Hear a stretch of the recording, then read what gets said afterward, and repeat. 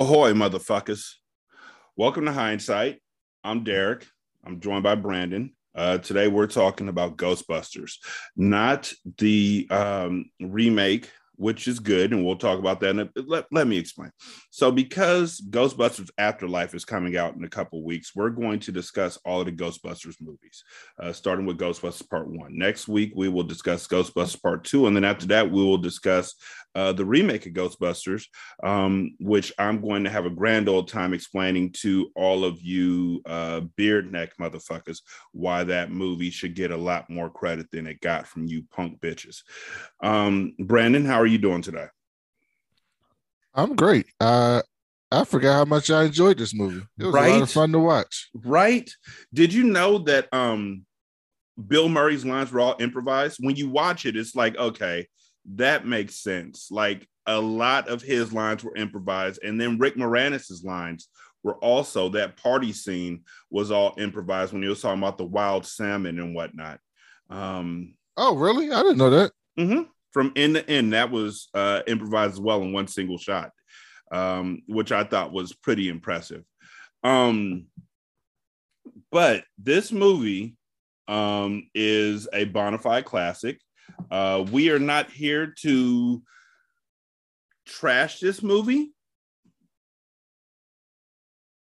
I guess, because it is a great movie. But I do have one big problem with the movie. I think everybody's seen the movie. So can we just discuss the movie, Brandon, and what we thought of the movie? Like, we don't have to do a recap of this movie, right? This could be a straight up review. Like, this is Ghostbusters. This is a platinum certified classic in the world of movies, right? At this juncture, we can agree on that. Mm-hmm. So the first thing I want to say is Walter Peck, the head of the EPA, he was right.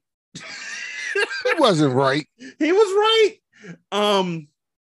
They did, without getting any permission from anybody, set up a fucking nuclear tank in a firehouse that went against code. He was right. It's just what made him mad was that he was right, and he also ran up against Bill Murray, who was an absolute dick to everybody in this movie. And that pissed him off enough to where he was like, fuck it, I'm gonna go get the cops. But Walter Peck was not wrong in his assessment. Like, he's with the EPA, the Environmental Protection Agency. Dude, you have a nuclear plant in your building.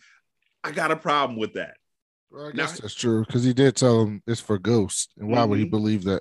Why would he believe that there's ghosts? Like, he literally said throughout the movie that y'all are a bunch of hucksters that are taking money from people that, like, okay, so this is a dude who doesn't believe in ghosts and also just had to deal with Bill Murray. I'd be mad too. Yeah, you know what? You got a point. So when I first saw it, like, people literally called him dickless for like the rest of the time after this movie came out. People hated his guts. Kids would walk past him or drive past him in school buses and be like, that's dickless and all that kind of stuff. He's not wrong. The only reason why the mayor, when he got the Ghostbusters arrested, told them to shut down the nuclear chamber, everything blows up because, of course, ghosts are everywhere. The Ghostbuster gets sent to jail. They get released from jail because the mayor wants to see them. Also, the officer who comes and says, hey, the mayor wants to see y'all, none other than Al Powell. So both he and John McClane worked in New York before they moved to Los Angeles to help save the Nakatomi building. That was Carl Winslow? That was Carl Winslow. Oh, I didn't even realize that. Yeah, that was him saying, the mayor needs to see y'all.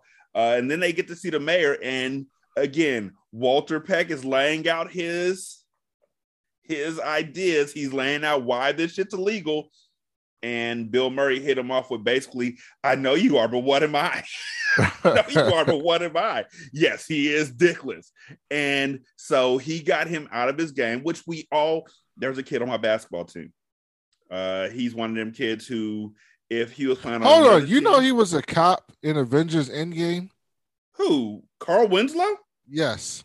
I didn't even see him. So now these are all tied together. Right? I'm about to go back and find him in Endgame now. That's about to be my new goal. If listeners, please tweet me a picture of Carl Winslow in Endgame. Just take a video of it and put it up so we don't have to look for it because I'm too busy. I'm sure we can Google it too. But still, I didn't even know that. I did not know that at all. Once you have that kid that you play against who talks all the time and shoves people and just, is like, now you see me, now you don't type player, you fucking hate that kid. But when he's on your team or when they're on your team, they end up being your most instrumental player more often than not. Like this kid came and played for us yesterday. And when we played against him, I was like, oh, this kid is just obnoxious. But he went out there yesterday and literally laid out to get charges. He got rebounds. He talked on the court. He did everything. He frustrated one of the kids on the court so much that the other kid's dad was like, you don't have to take that. And that kid was the best player on the team. So he went out there and frustrated the best player on the team. It was beautiful to watch. And I was like, I'm glad he's on our side. And that's what happened to Walter Peck. He went in there with a game plan of what he was going to discuss to the mayor about why these guys are fucking quacks and need to be locked away. And they hit him off with dickless over here. Yeah, I agree. He is dickless. And so he rushed them and got out of his mindset. He tried to fight them and got hemmed up. And then Bill Murray, Peter Venkman, went over to the mayor and was like, Mayor, do you want to be known as the guy who saved 1 million potential voters? That's a good way to present it. That's all it took. That's all it took. There was no further evidence. I mean, they were right. They were right in this situation because they knew what they had, but nobody else. Like, if I walked into the mayor's office today and said, Mayor, there's ghosts throughout California. Only I can see them and save you from them. Well, no, at this point, everybody has seen the ghosts, though. No, while they're having this meeting, that's when the ghosts are flying throughout the area, driving shit crazy, right? That's what no, you're right. They had already seen the ghost because some of the cops had already seen the ghost from outside that building. And the priest came in or the cardinal came in because he was like, yeah, this is a act of God, which, dude, ghosts, I truly doubt are an act of God, homie. Well, he was saying they were demons, pretty much. Yes. But to go all the way back to the beginning, because again, I just wanted to say, well, Walter Peck was correct. The mayor cowed him because he was like, yes, I do want to save 1 million potential voters. Y'all have full free reign. Beginning of the movie, Peter Venkman is literally showing us he's a dick at this point by telling this afro-headed white boy that all of his psychic thoughts are wrong, even when he's right, while telling this blonde-haired woman that all of her thoughts are right when they're all wrong. Mm-hmm. And the downside of being wrong is you get electric shocks. And so he shocks that afro-headed kid. I don't know if he had an afro before he started taking the electric shocks.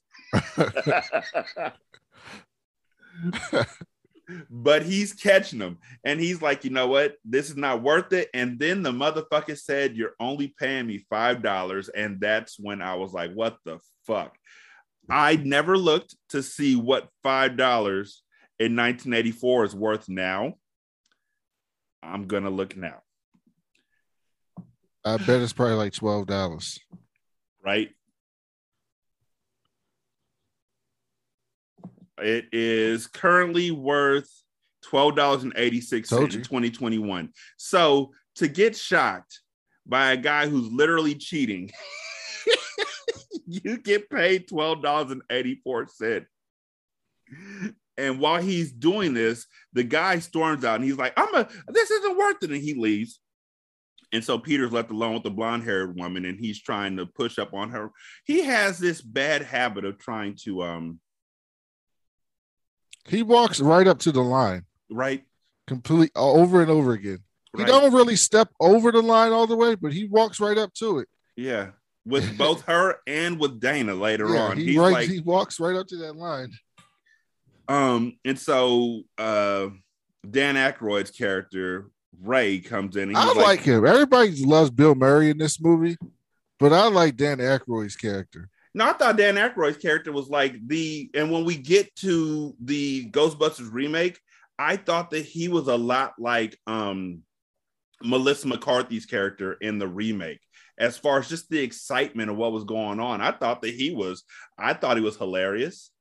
I thought that he was very much just, we're gonna find a ghost, and that's why when he had that dream about the ghost jacking him off while the Ghostbusters theme song was playing, that's why I laughed so hard, because Was the Ghostbusters theme song in the movie, or was it just something we heard? Or is you know that what? really their theme song, like in the movie? No, I think that Like was just in the I just movie canon? I just think that's the song we heard while the montage was playing, because in the next movie they're not playing that same song. In the next movie they can afford to have Bobby Brown come out and play their theme song. Oh yeah, that's right. He did come. He was in Ghostbusters too. I So forgot. there was, right at the point where the ghost is jacking or giving Ray a blowjob, which is funny to me because of something that I'll get to in a second. But right when that happens is when the song says, "Busted makes me feel good." And that's when I lost it, because I'm an American and I'm childish, and Busted makes me feel good too. So the problem that I had with this movie were two small things. Brandon, what are your thoughts on the movie thus far? No, like this movie was just fun to me. At first, I was just thinking about a lot of different things while watching this movie. Like I was trying to figure out if this came first or if the cartoon came first. This came first. And this came first, which made me start to think like I'm not one of those people who are like, oh man, they'll never come up with anything original these days.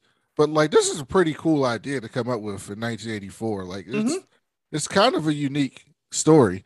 It's not a unique in terms of storytelling, but it's a unique story in itself idea. So I thought that was cool. At this point, I haven't watched this movie in a long time. So I was trying to remember how they got to the point where everybody knew that Ghost was around. They were just riding around the car and shit. So I kept trying to wait for that point. I think coming up after this point was the point where they were in the school and the dean is like, yeah, you got to get the fuck out of here. We're not funding this shit no more. Yeah. And I was thinking to myself, like, if you don't believe in ghosts, why the fuck were you funding this shit to begin with? It might have been a dean before him.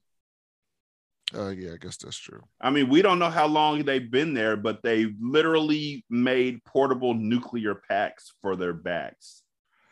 And then after the movie, we'll probably get to this. I might as well talk about this now. After the movie, I was trying to read up about stuff with the movie. And I had no idea that they considered Richard Pryor for Bill Murray's spot. More than that. That's hilarious. More than that leads to my issue with this movie.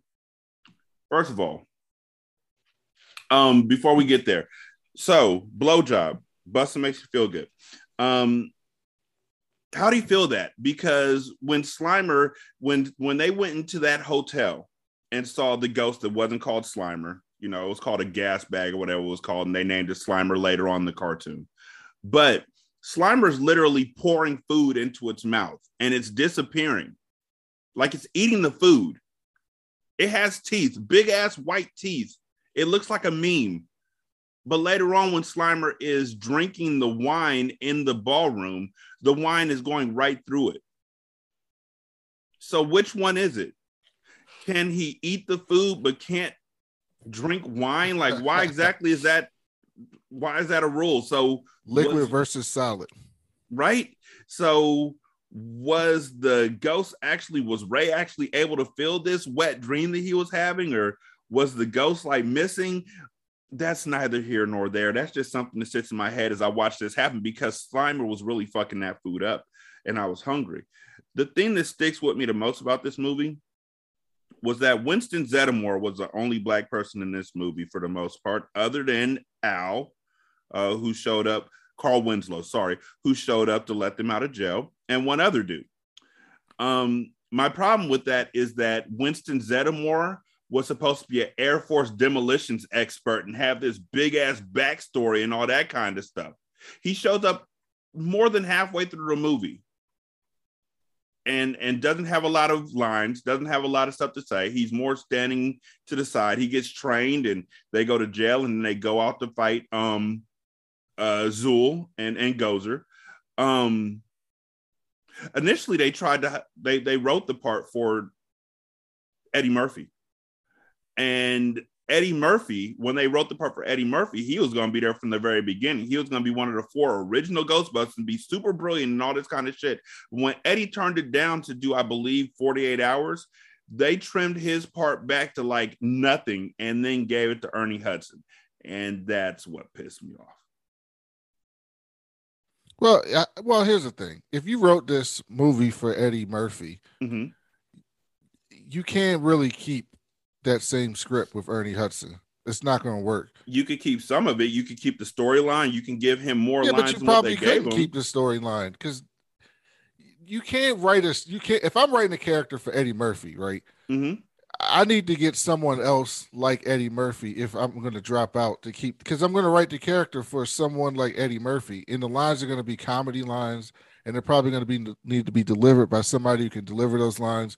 So I'm not trying to defend them, but I'm just saying if it's close to when you're starting, Eddie Murphy's like, "Nah, I can't do this," and you replace him, you probably would have to rewrite the movie to give Ernie Hudson a significant role, because in the second one, he had a much larger role. He had a much larger role, yeah. From what I remember, he had a much larger role in the second one. And it's pretty amazing that he got the role because he wasn't really in much before this movie. Nope. Some TV shows. He was in he guest starred in the A-Team. I'm looking at it now. He was in Webster for one episode. That's funny, actually. Like some Dukes of Hazzard. He was in there for one episode. Taxi, one episode. So he's just done some Little House on the Prairie, Different Strokes. So he's just doing some random TV shows here and there. Then he got this. So, like, I get exactly where you're coming from. I'm just saying, I didn't know it was meant for Eddie Murphy. Yep. So, if that's the case, that kind of makes sense to me, that they were just like, he's not going to fit being Eddie Murphy. Yeah. Like, imagine writing a role for Kevin Hart, right? All the Kevin Hart movies have the same role. And so you write this role for Kevin Hart, and it's got Kevin Hart jokes. And then all of a sudden you get Yaya. He's like, oh, I want to be that role. You're going to be like, yeah, this has to be a different movie. You can't just come in and play Kevin Hart. I can see that. I mean, because it's not, I think the thing was, like, in your example, Yaya is a talented actor. He's just not a comedian type actor as far as we can tell. Mm-hmm. He's done a lot of dramatic roles. And so he wouldn't fit. Okay, yep, I see where you're coming from. Got you. You're right there. I got you, bro. But yeah, I agree with you. He didn't really say shit. He didn't have much to say this movie. He kind of came in random. Because I remember when I'm watching the movie, I was like, I thought Ernie Hudson was in this movie. For like the first half of this movie, I was like, maybe was he only in the second one? Mm-hmm. And then he shows up to apply for a job. And then I was like, would a black person go apply to be a Ghostbuster? No. Even in 1984? No. I don't care how broke you are. What you're not going to do is openly go look for ghosts. No, that's like being a cop. Now, no, I would not go be a Ghostbuster. Ever. Ever. Because a few simple rules. Rule number one is that the black guy always dies first in the movie. So, no. I've been traumatized enough to where no. So they get a call from a public library that there's been a scaring or there's been a ghost, and the librarian's this old white lady, like hella old, like she looks like the grandmother who was rapping in The Wedding Singer and shit, hella old. And she's laid out on the table and she's like, I saw it and it was floating and it didn't have any legs. And Egon, the last original Ghostbuster, is waving his EKG meter over her face and it's spiking up and all that kind of stuff. And Peter Venkman looks at this old lady and says, "Are you menstruating?" And the librarian's like, "Why does that matter?" And he's like, "I'm a psychiatrist. Let me work." Turns out he's actually right. Mm-hmm. Like, there's a connection between menstruating and psychokinetic energy. So I was like, okay, yeah, cool. But after that, they go back to that's when they go back to the. Was this after Aliens? I don't know. Let me see. I don't know. I do know that this was the first time I saw this movie, actually the first time when I was like 4 or 5. And this is the first time that I could think, yeah, Alien came out in 1979. Yeah, so Sigourney Weaver, it's weird to see her in this role because I just associate her with Ripley. I've never seen Aliens. Really? None of them? I've seen one of them once.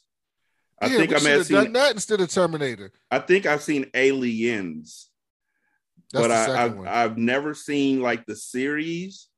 I just know stuff now from, So you never seen Prometheus or none of them? No. Oh, we should have done that to the Terminator. Okay, that's good to know. Right. It's one of those things where, again, for some reason, my family just didn't fuck with it. It's a nasty alien. So because they never fucked with it, I never got a chance to watch it. And so the only time I really saw the aliens, like, I understood the reference in Spaceballs, where the alien popped out of his chest and started dancing across the counter. But I associated it more to the "Hello, my baby, hello, my darling" from Looney Tunes. And so it took me a while to realize that the guy that the alien popped out of his chest was the same guy in Aliens that happened to. And that's why he was like, "Not again." Okay. So they get back to the college, and that's when they get shut down. They walk in and they're literally carting all their shit out. And they're like, "Yo, you're quacks and we're not supporting this anymore." And so they're outside getting drunk. And Ray is like, what are we gonna do? And Peter's like, "Something's gonna work out." It pretty much he says it's gonna work out. It always does. And they go to get a loan. Not even get a loan. Peter convinces Ray to sell his parents' fucking house or put a third mortgage on his parents' house, which Egon pleasantly calculates, yeah, your mortgage is going to be like $95,000 in 1984, which made my eyes twitch. That's a lot. Right? And so they go and they're looking for a place to set up shop at, and they find the firehouse. And they're like, "Yo, this is a fire trap. The wire is showing. Like, there's nothing good about this place." And Ray's like, "It has a pole." And he slides down the pole and he's like, "We should sleep here tonight." And the woman who was just about to start negotiating with him smiles at them and says, "So it looks like you're going to take it, huh?" And they're like, "Yes." And then we meet Dana, who is Sigourney Weaver, and she's a cellist.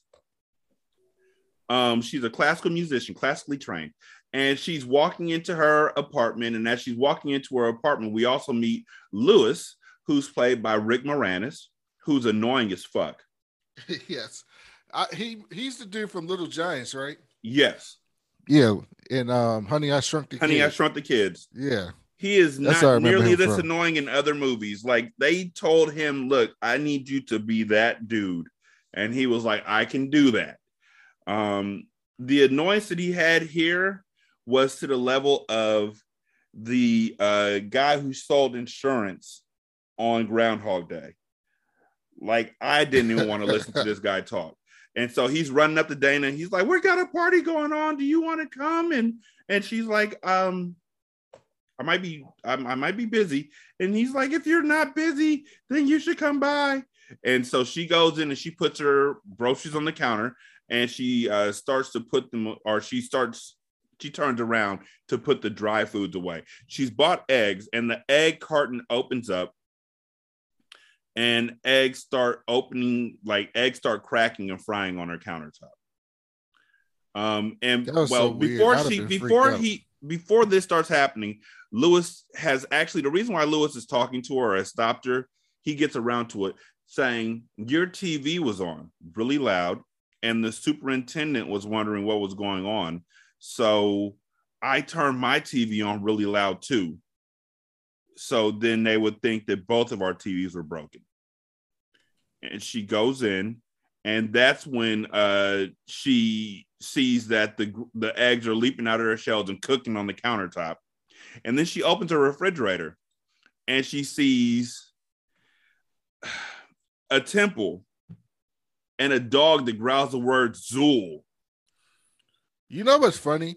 That she waited to see the dog growl Zool before she slammed the fucking door. If I open the door and there's no milk in there.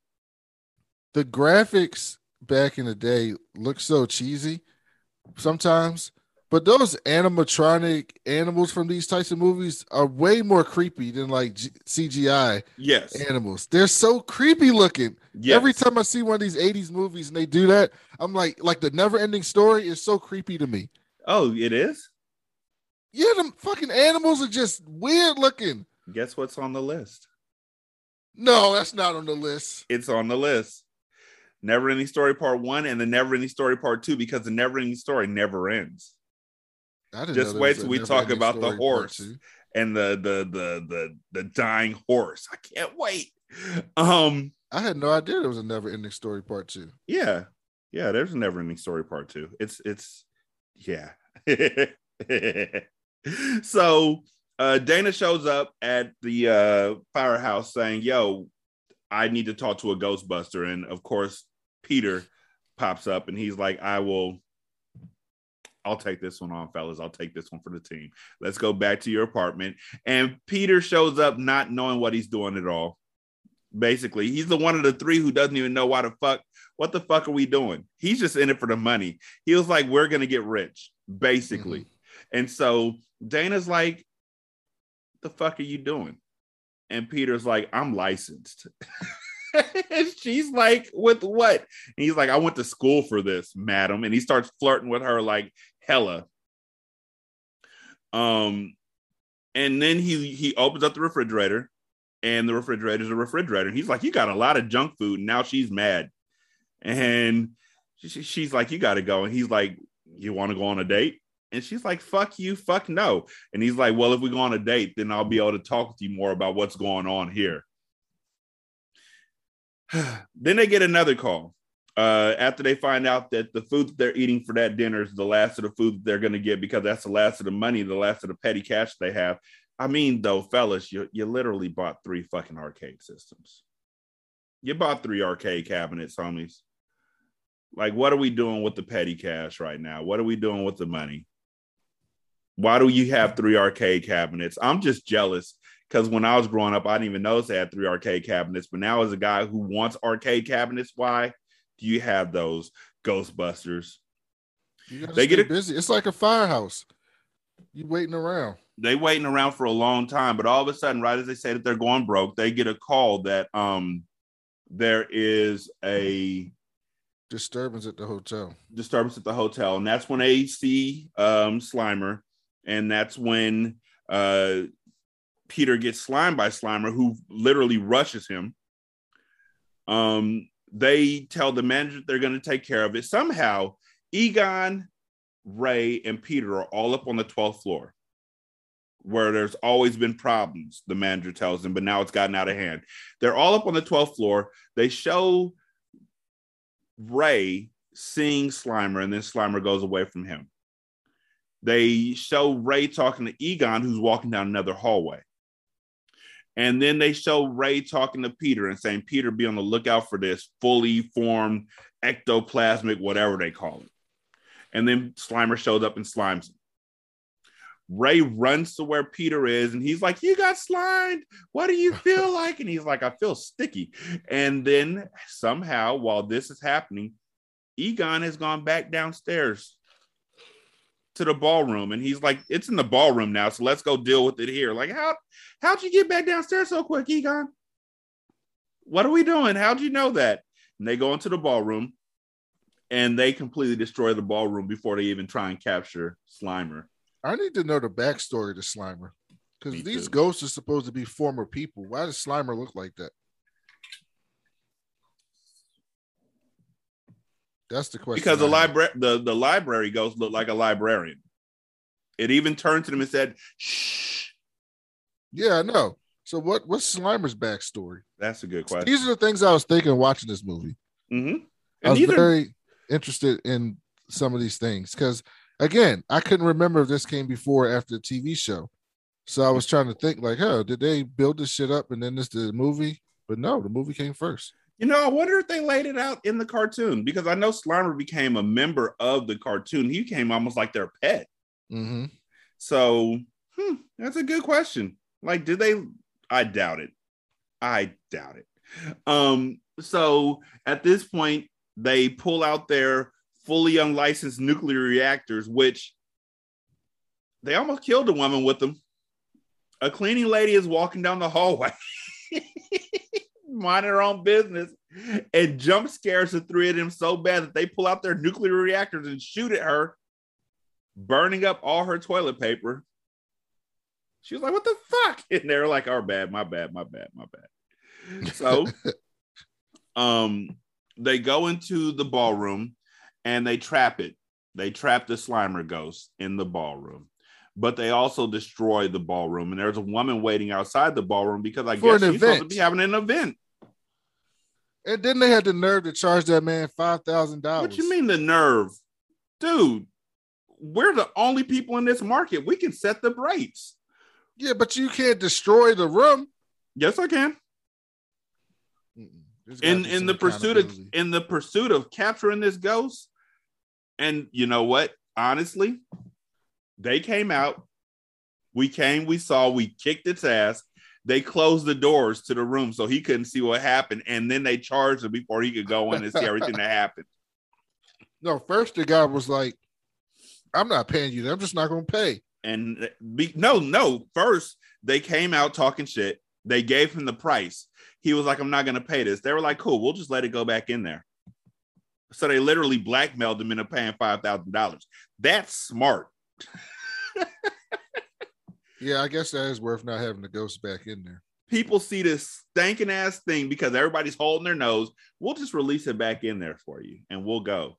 And there's nobody else who can do what we can do. And the next time the price of the brick is probably going to go to fuck up. And so after this, there's a ton of other hauntings that happen. And the Ghostbusters become very, very busy and famous. They get interviewed by Larry King. They get interviewed by Joe Franklin. They're on the covers of the Atlantic. I didn't even know the Atlantic was around in 1984. Mm-hmm. And then Peter somehow is at Dana's orchestra practice. Like, how'd you know where she worked at, dog? But he's there out near the fountain, and she's walking out with some dude who I think, honestly, is the father of baby Oscar in part 2. Can't prove it. I know it ain't Peter's baby. They never really discussed that in part 2. So Peter comes up to her again and flirts with her and harass her some more. And she's like, do you know anything? And so then he tells her about Zul, who he discovered is associated with a ancient Sumerian god of destruction, Gozer. And then he's like, I'll tell you more about it over dinner. And she's like, okay, fine. I'll go on a date with you. This backstory was so random. How did they figure this shit out? Mm-hmm. So it was like, have you ever heard of Zul? No. And then next thing I know, they know the whole backstory of Zul. And I heard that they were trying to make that Zul cat the big bad based on like Grace Jones or David Bowie. Which wouldn't have fit. They wanted it to be like androgynous. Like just I mean, at the same time, The actual character of Gozer, the lady who played Gozer, when I first saw it, I was unsure. Yeah, that's what they wanted. Yeah. So that turned out well. And then they kept saying she. So I was like, okay, its pronouns are she, her. Okay, cool. She's also wearing an absolutely see-through outfit. Okay, great. I am 5. And yet at the same time, I know things. Mm-hmm. And so I was okay with it. Dana goes back to her apartment. Lewis goes back to his apartment for the party. He's like, Dana, do you want to come to this party? She's like, no. She goes into her apartment to get ready for this date. While she's getting ready for the date, she sits down on her love seat to talk, or on her Barca lounge or whatever, to talk to her mom and change her clothes. She's wearing tights underneath her clothes. I guess it's cold out there. Maybe that's how they do it in New York. I don't know. I'm from California. It's the 80s. It's the 80s also. You're right. And so while she's sitting down, arms just pop out of her lounger and grab her up. And one covers her mouth, one covers her titties, one covers her waist, and it just rolls her into a door that is just shining a bright ass light, and the door closes behind her, and that's it. She's dead. The next thing that happens is that it goes to Lewis's house, where Lewis is having his party, and the nigga ain't got no friends. The reason why we know he ain't got no friends is because he literally tells his guests, yeah, I just invited all of my clients.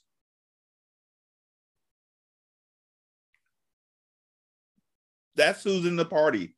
It's all clients. And so he's getting coats from people and telling them about how much the wild salmon costs and all that kind of stuff. And he gets a coat from somebody and throws it into a bedroom where, coats go. And the coats land on top of another one of these ghost dogs. And he's not even looking because, he's just tossing the coats in there and closing the door back up.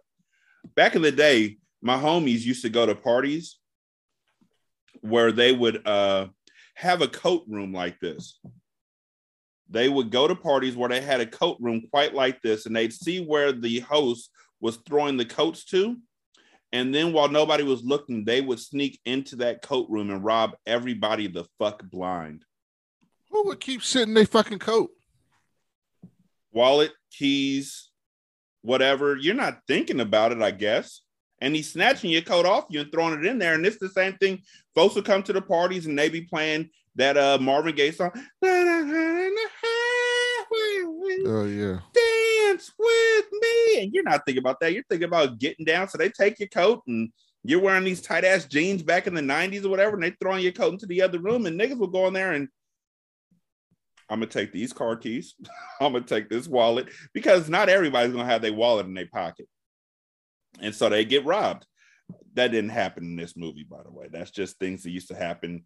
These are the people in my neighborhood, the people that you meet each day. And so the ghost dog comes out of the room and everybody's appropriately freaking out. Lewis is not only freaking out, he literally abandons all of his guests, leaves his own apartment, goes down the elevator because they're in the penthouse area, apparently, goes down the elevator all the way to the ground floor, runs out the front door, runs across the street.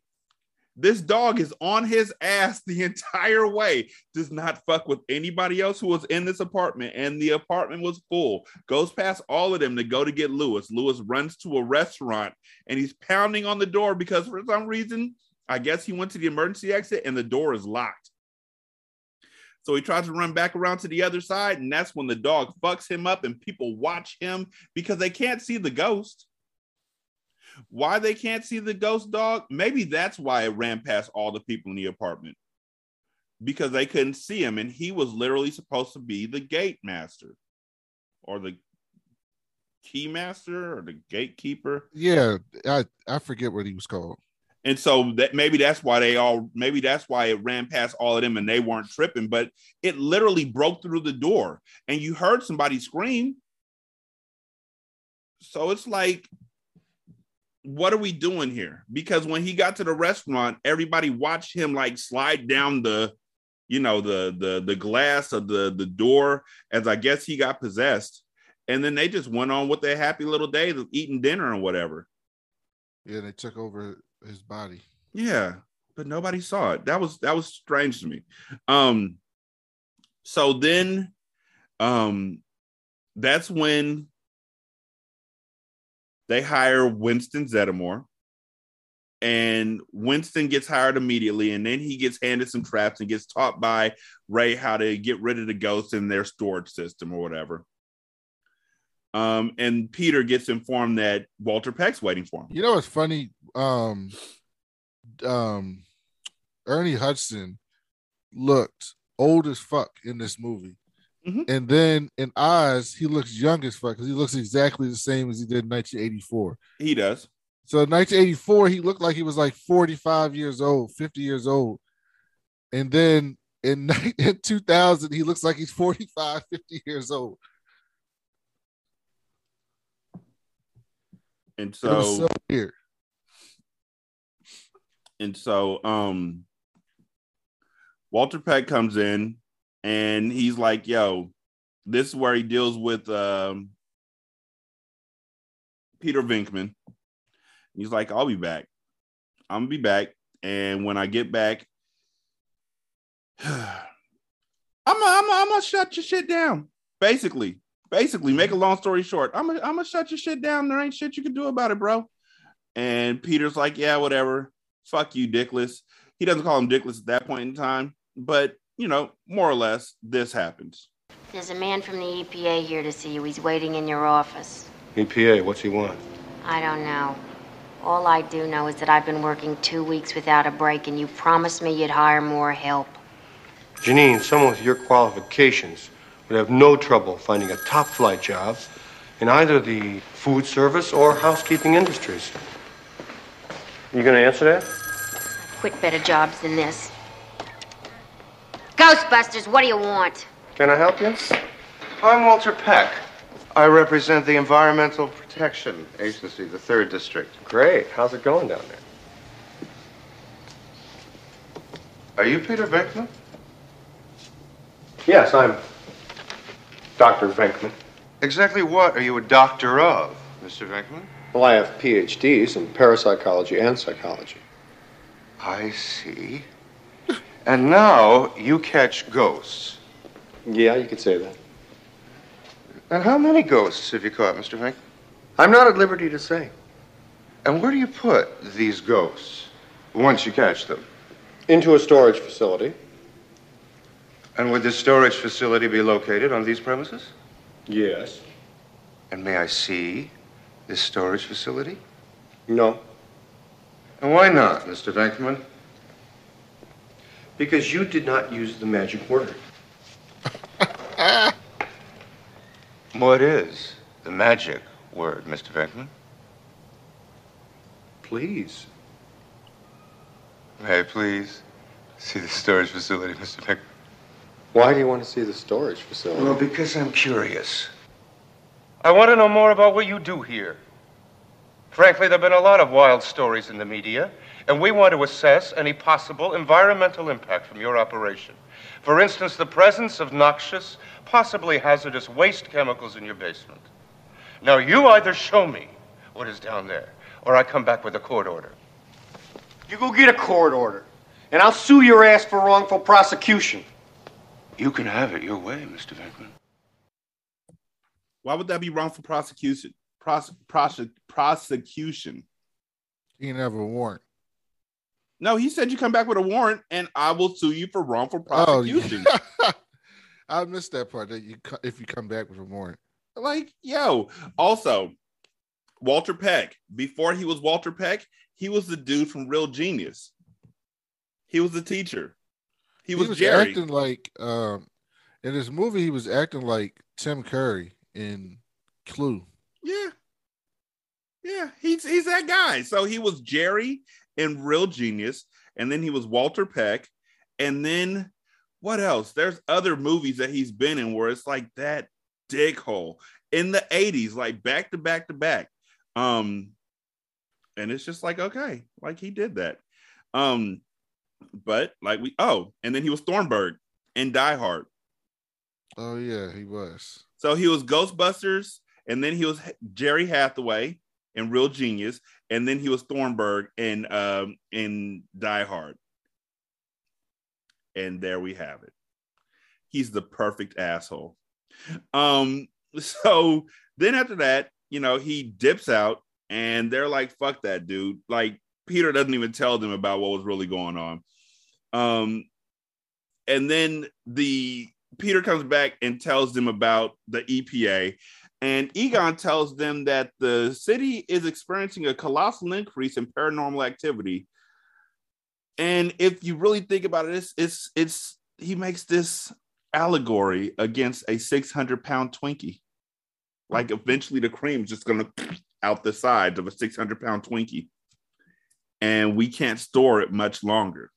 So even if he hadn't said open up the facility, it was gonna explode.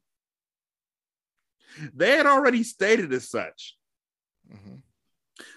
Peter arrives at Dana's apartment after she's been possessed, stepping over to Carnage and Lewis's party. Doesn't even acknowledge that shit. Dana opens the door. She's dressed very nicely in a slinky red dress and says, "Are you the keymaster?" Are you the keymaster? And Peter's like, "No." So she slammed the door in his face, and he knocked again, and then he says yes. And she tries to have sex. You thought that was with some him. type of sex talk. Yep. And she says that she's Zool, and they must prepare for the coming of Gozer, the Destructor. And to Peter's credit, he does not take advantage of her in this state. He's like, you know what? I'm going to give you some Thorazine to calm you down, because back in the 80s, it wasn't a date rape drug. It was something that was used to calm people down. I'm going to calm you down. You're going to sleep this off. I'm going to call my folks. Lewis, at the same time, has run up to a random horse and asked if it's the gatekeeper. And the horse driver chases him off, so he runs away. And then the cops arrest him and take him to Ghostbusters headquarters, because the psych ward didn't want to take him, and the city jail wouldn't take him. Lewis reveals that his name is Vince Clortho, and he's the keymaster of Gozer. He goes on about the history of Gozer and how the god assumes various forms and would mean the destruction of the civilization he targets. At the same time, Peter calls and tells them that he's with Dana, who's calling herself the gatekeeper. Mm-hmm. And then Winston and Ray are going back to the office. Ray's examining the very odd blueprints of Dana's apartment building, and apparently the apartment building is like a superconductor for paranormal activity. And Ray gets told by Winston that Winston thinks it is, revelations. It's the end of the world. Ray's like, okay, maybe not, who knows? When they get back to the headquarters, Walter Peck's returned with a court order, a cop, and a Con Edison worker, and he's intent on shutting down the facility, which he said in the first place, like, this has literally toxic emissions coming out of it. And so they shut it down, and a warning buzzer sounds, and everybody clears the building, and the storage facility rumbles and begins to destroy the basement. And ghosts just pour out the top of the building, out the roof. And they all go to Dana's apartment. Well, some of them go down the subway and some go into a cab, but most of them go towards, the energy goes towards Dana's apartment, where Lewis has now escaped the Ghostbusters clutches and has now gone back to his apartment to meet up with Dana. The key goes into the gate. Let's put it like that. Lewis will never remember that he had sex with Dana. It wasn't Lewis. It was Vin Clortho. Mm-hmm. And so they make out, they have the sex, and they go up the stairs. Like a doorway opens up and they go up the stairs. Meanwhile, the Ghostbusters are in jail. And Ray shows Egon and Peter and all the inmates the blueprints of Dana's apartment. And while he's telling him about the superconductor, Peter turns to all the inmates and he's like, "Are y'all getting this?" I'm like, dude, no, they're not getting it. But that's the most important thing. This is the most interesting thing happening in the cell at this time. And then what's the guy's name? Family Matters. I call him Al. What the Carl fuck? Winslow. Carl Winslow. Thank you. I never liked Family Matters. What? I think his real name is Reginald something. Yeah, Reginald Vale Johnson. But Urkel just got on my nerves. And the fact that he never saw Myra as the wonderful person that she was just pissed me off. It was completely unbelievable to me. But Carl Winslow shows up and he's like, "Yo, this is where the mayor wants to come and see y'all.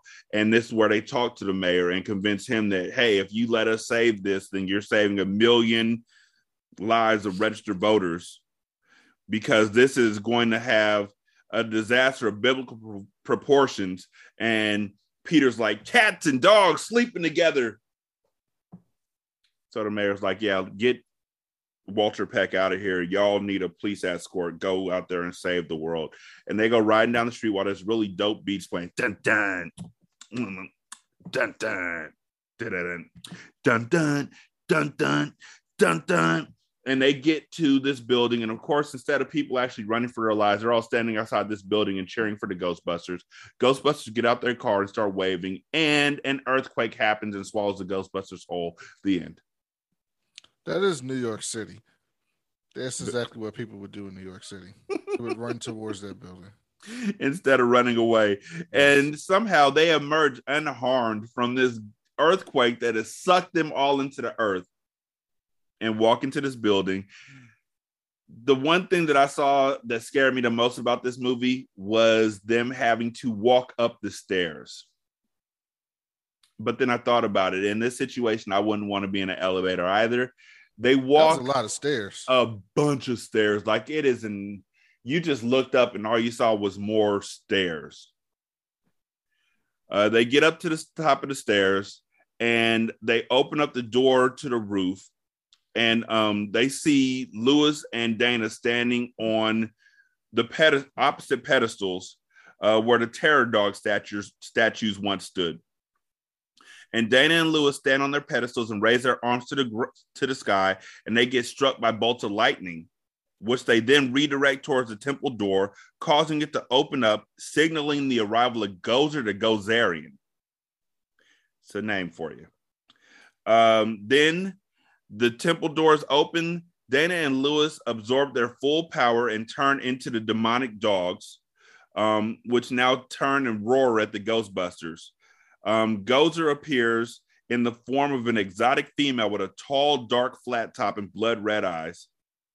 And then Egon points out that she's not really a woman, but rather takes the shape of whatever it wants, which is, gender fluid. Cool.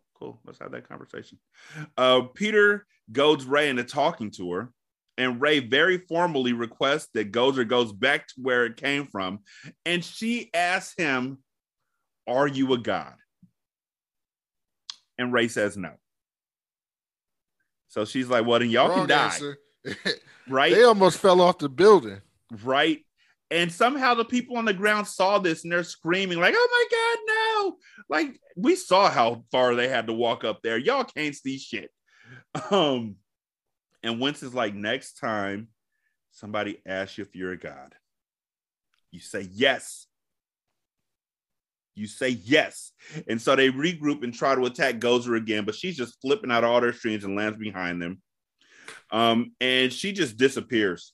She's like, "Fuck you guys. Let's get this party started." And they're celebrating, but then they hear Gozer's voice say, "Choose the form of the destructor." And somehow Peter knows what's going on and tells them all to clear their minds while talking about stuff that when he's talking about it, it really should have filled his mind with thoughts. But he's like, "Don't think of anything. Clear your mind." And Ray thinks of the Stay Puft Marshmallow Man because of a camp that is actually a camp that is real and is nearby where he grew up at. But he thinks of the Stay Puft Marshmallow Man, something that can never harm anybody. You want to bet This is where you learn just how much of a threat big white motherfuckers really are. A 10-story white marshmallow man starts to walk the streets of the city, crushing everything underfoot. Like, we don't even get to see the true destruction that the Stay Puft Marshmallow Man put on New York City. It's amazing how ingrained in pop culture this Marshmallow Man is. Right. Almost 30 years, over 30, 35 years later. Now, here's the question. Did the Stay Puft Marshmallow Man's design get jacked by the BF Goodrich Tire Man? The Michelin Man, you mean? The Michelin Man, yeah. That's an excellent question. I want to see which. Hold on, I'm gonna look and see which one came out first. I'm pretty sure.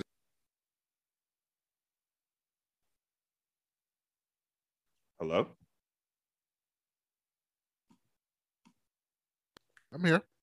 You muted yourself. So I wasn't sure. My bad. But yeah, the Michelin Man, tire guy. No, it did not come out in 1888.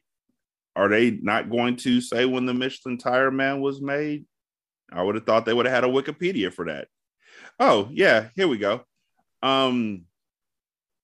It was introduced to the Lior exhibit in 1894. What? The Michelin Man? Yep. Babindum, commonly referred to in English as the Michelin Man or Michelin Tire Man, is the official mascot of the Michelin Tire Company, a humanoid figure consisting of stacked white tires. It was introduced to the Lion exhibition of 1894, where the Michelin brothers had a stand.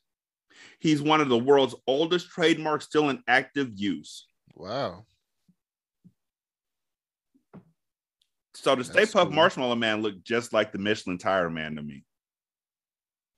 They're similar. Very. I would have sued. I could have won. We have a suit. So the Stay Puft Marshmallow Man is walking down the street, fucking everybody up, and starts climbing up the wall of the building, King Kong style. When it gets close enough, they try to, burn him.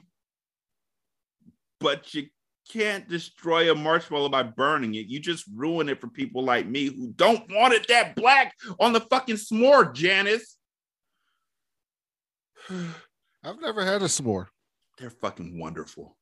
They are so good. So here's what you do. Do you have a gas or an electric stove? I have both. So turn on the gas part of the stove so then a blaze comes up and you can toast your marshmallows inside your house. And then you just take the graham cracker and you take the Hershey's chocolate bar and you put the Hershey's chocolate bar onto the graham cracker, and then you take the mellow, to quote my boy from the Sandlot, and you put the mellow on top of the chocolate on top of the graham cracker, and then you cover it with the other graham cracker piece. And then it is marvelous. It's a magical thing. The only thing I would change, honestly, and this is just me being a glutton, is that instead of just doing a Hershey's chocolate bar, because it's just a regular Hershey's miniature, I would take a Dove chocolate bar that has caramel in it, or a Ghirardelli's chocolate bar with caramel in it, and I would put that on there, and then I would put the marshmallow on top, and so it would be a caramel s'more. Crackers. You can, because they're way better than regular graham crackers. Graham crackers. Cinnamon graham crackers are way better than regular graham crackers. Like, that's a given. Like, yes, you can. Maybe I'll try that. We have an outdoor gas stove, like gas burners, and then ends on the outdoor kitchen, whatever. And then I also have a fire pit, so I could do real fire. Yeah, have fun with it. Like, real I've talk. Never had a s'more ever. It's a childhood staple, and if you tell Brandy that you never had a s'more, I'm sure she will be like, "We gotta fix that." So I've had s'more Pop-Tarts. Does that count? Fuck no. You know what? I had a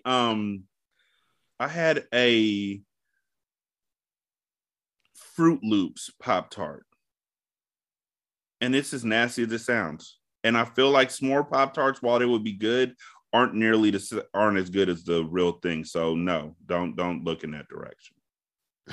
I'm gonna try that. So what happens next is that they decide at the beginning when they're capturing Slimer, Egon tells everybody don't cross the streams of their nuclear power suits that they're shooting at Slimer with. And Peter says, what happens if we cross the streams? And Egon is like, well, each molecule in your body will separate from one another as you die. And Peter's like, yeah, thanks for telling us. We will keep that in mind. And so later on in the movie where we are at this point, hold on, I'll go ahead and play that part. Why not? There it is, on the ceiling. That's the one that got me.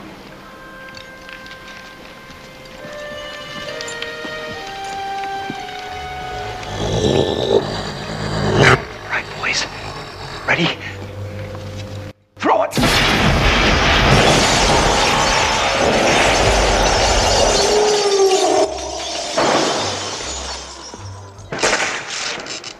I did that. That's my fault. It's okay. The table broke the fall. There's something very important I forgot to tell you. What? Don't cross the streams. Why? It would be bad. I'm fuzzy on the whole good-bad thing. What do you mean bad? Try to imagine all life as you know it stopping instantaneously and every molecule in your body exploding at the speed of light. Total protonic reversal. All right, that's bad. Okay. All right, important safety tip. Thanks, Egon. So at the point where you tell me this, and then later on in the movie, you tell me that the only way we're going to get through this is if we cross the streams. I'm like, I guess we're going to die. I mean, I'm like, when I watched that part, I was like, what else? I mean, you're going to die either way. Yeah. The Marshmallow Man going to kill you or you're going to kill him. Yeah, true. And so I guess it's like, okay, one way we're going to save the city. And the other way, because he's like, if you do that, if you cross, some bad things happen. And I'm like, yeah, the bad things are something gets blown up. That's what we want right now. Right now. And so they decide, instead of trying to burn a marshmallow, they decide that they're just going to go ahead and aim their cross streams directly at the temple gate. And so they concentrate all their power on the temple gate and blew it up. And the marshmallow explodes and soap suds are all over everybody. And they're celebrating until they realize was that supposed to be soap suds or was it supposed to be marshmallows? It's supposed to be marshmallows, but it wasn't sticking on nobody and it actually started evaporating. So, yeah. So, Peter realized that, Dana and Lewis are probably dead. And they're like, I'm sorry about your girlfriend. And I'm like, when was she his girlfriend? Like one date. That didn't even happen. When did she become his girlfriend? Like, we need to slow down for a second. When he saved her. That's not how this works. That's not how any of this works. And so then they see one of the dog arms is breaking off and there's a human hand underneath that's moving around. And so they're like, she's still alive. And they run over and they break off all the pieces and free her. Lewis kind of frees himself. Like he's back to being a nobody. And so they go back downstairs and they hug and everything. And they're all celebrating. And then Peter turns to Dana and literally forcibly kisses her. Like, I'm not trying to make this into a big thing, but she does not look comfortable with him leaning in for a kiss. I just see it that way. At this point, I thought the opposite, but the same thing, if that makes sense. I thought it was a consensual kiss. And I was thinking, why are you making a consensual kiss? You don't even know this. You don't even date this guy. Exactly. The last time that you were conscious as a human, you were getting ready for a date to get him off your back while the musician that you were talking to was like, who the fuck is this guy? Yeah, and like I thought they wrote it as a consensual kiss. I'm sure I was watching it like, why would she be ready to kiss. I mean, I guess back in the 80s, it's like if you save me, I kissed a girl or whatever. Yeah. I guess that was the whole thing. But they didn't make it seem like it was like a spur of the moment. Oh my God, you saved me. I give you a kiss. They made it seem like this is my boyfriend now. I'm kissing my boyfriend now, which was weird. Mm-hmm. And so that's the way that the movie ends. Then they do like a montage of all the people in the movie. And I noticed that Ernie Hudson was way down the list in billing. Because he ain't Eddie Murphy. He was way down the list. He ain't the one. That's really it. It's also, we didn't talk about the car, but I love the car. I love the Ghostbusters car. It's one of my favorite movie cars. That and the Adam West Batman car. It is. It's iconic. I used to have it as a micro machine. I might still have it because what I do is I take my micro machines and when we play Monopoly, instead of using the little piece they have for Monopoly, I use my micro machines. And I remember they did more shit with the car, but I think that was in the second one. It was. Because when I was watching, it's like, I thought they did shit with all that shit on the car. I think that's the second movie. That's when they started controlling the Statue of Liberty and all that. You know what? I said too much. So, again, the next movie we're going to be doing is Ghostbusters 2, Electric Boogaloo, starring Bobby Brown. And I'm looking forward to it. I'm looking forward to all of these movies. I love these movies, like, period. There's no question that these movies have an extremely fond place in my heart. Like, extremely. And so, yeah. Brandon, you got any final thoughts? No, I'm enjoying this. I think this is a good idea by us. You had it. This is your good idea. I'm just with you. I don't think there's going to be any bad movies in these movies that we're watching, which is good. And I heard Afterlife was good. So we'll finish up with that one and we'll get 4 good movies. Yeah. So y'all can leave a review on Podchaser and then copy that and paste it in the Apple Podcast and then copy that and paste it in the Good Pods. We want to thank each of y'all who are listening to the show via Good Pods. We really do appreciate that. You can leave a voicemail at 916-633-1537. Brandon is on Twitter at that cool black nerd. Black is BLK. I'm on Twitter at Rashani, and the show is Hindsight Reviews, REVUES. You can email the show at Hindsight Movie Reviews, REVUES, at gmail.com. And you can donate to the show at patreon.com/single simulcast or at buymeacoffee.com/SScast or at the Good Pods app. You can just leave something in the tip jar. And again, each donation goes towards either buying books for Ratchet Book Club or buying movies for Hindsight. I did go ahead and buy both of the Ghostbusters movies on Vudu, Brandon. So if you need to watch them, they're both there. I got them in UHD. This movie was on Freeform. I know it's everywhere, but I want to support good movies. Collections. Yeah. So I have all 3 of them because I had the remake before I had the two classics. So they're all available on Vudu. We want to thank y'all so much for listening. We do greatly appreciate it. Y'all be good. We're gonna holler at you later. Peace. That nigga really did say busting makes me feel good, and we did not say anything about it back in the 80s. We do not give that line as much credit as it deserves. That busting makes me feel good.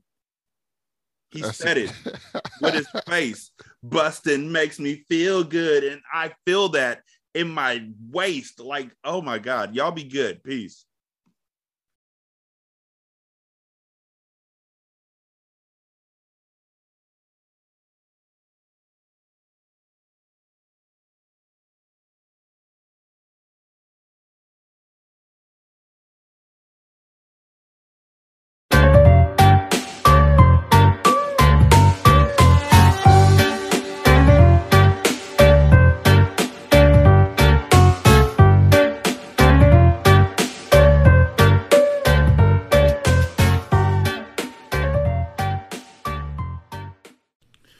music for Hindsight is Coffee by Cambo Smith, and it's from the Free Music Archive.